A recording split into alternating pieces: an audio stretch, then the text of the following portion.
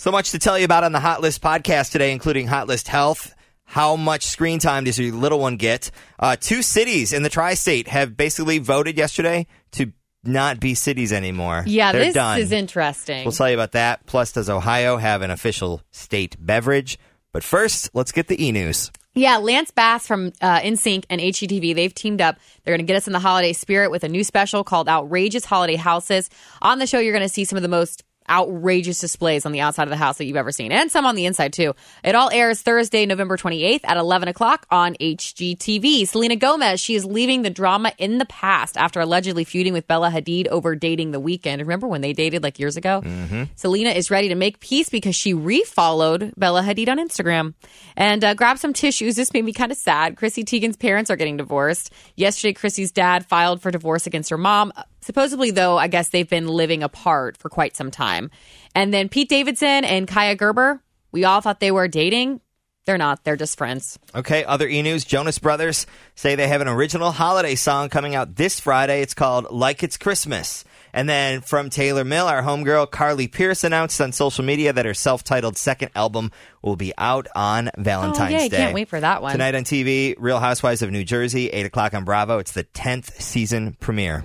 An Ohio legislator has proposed a bill that would make apple cider the official state beverage of Ohio instead of tomato juice. I guess tomato juice has been Ohio's official state beverage since 1965. I don't know why they'd change it.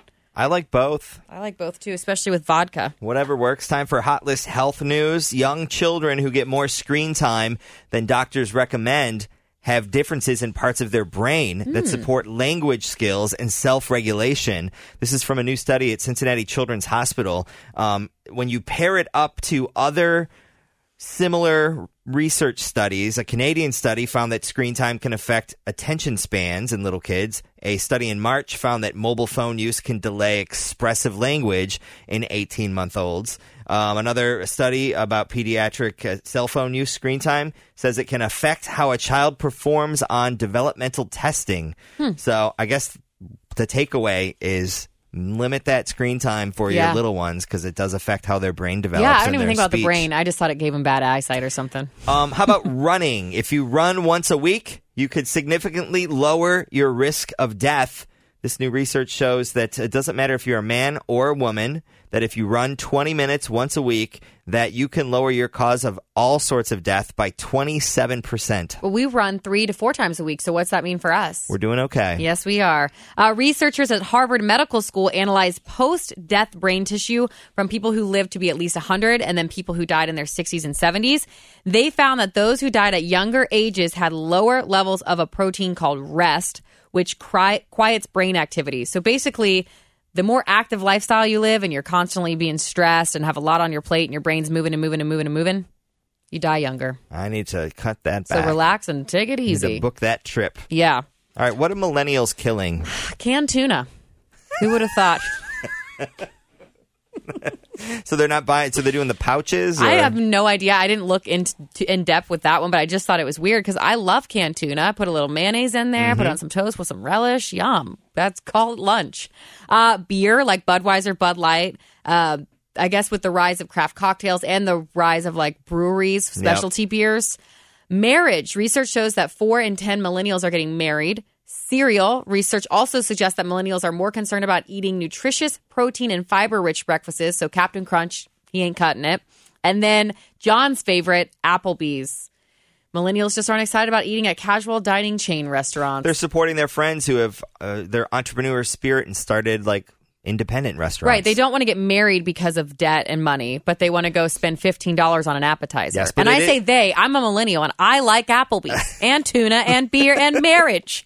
2 villages yesterday on Election Day decided to not exist anymore. I thought this was pretty interesting. Residents in Amelia and Newtonsville chose to surrender all of their power, meaning that they'll basically just become part of the surrounding township. So who will govern Amelia and Newtonsville now? Amelia will get split between Pierce and Batavia townships, and Newtonsville will be absorbed into Wayne Township in Claremont I know County. Amelia.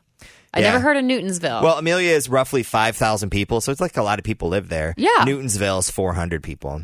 Oh, so it's very just like tiny. a map dot. Really tiny. Yeah.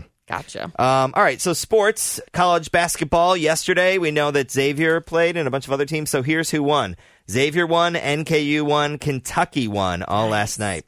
Go UC NKU.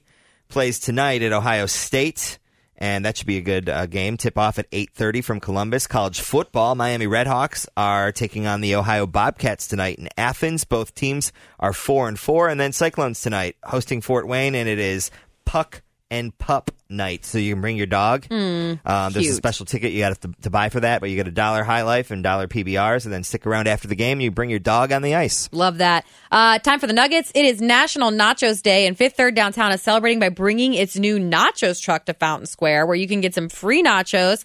It includes your typical toppings like sour cream, guacamole, onion, cilantro, all that good stuff.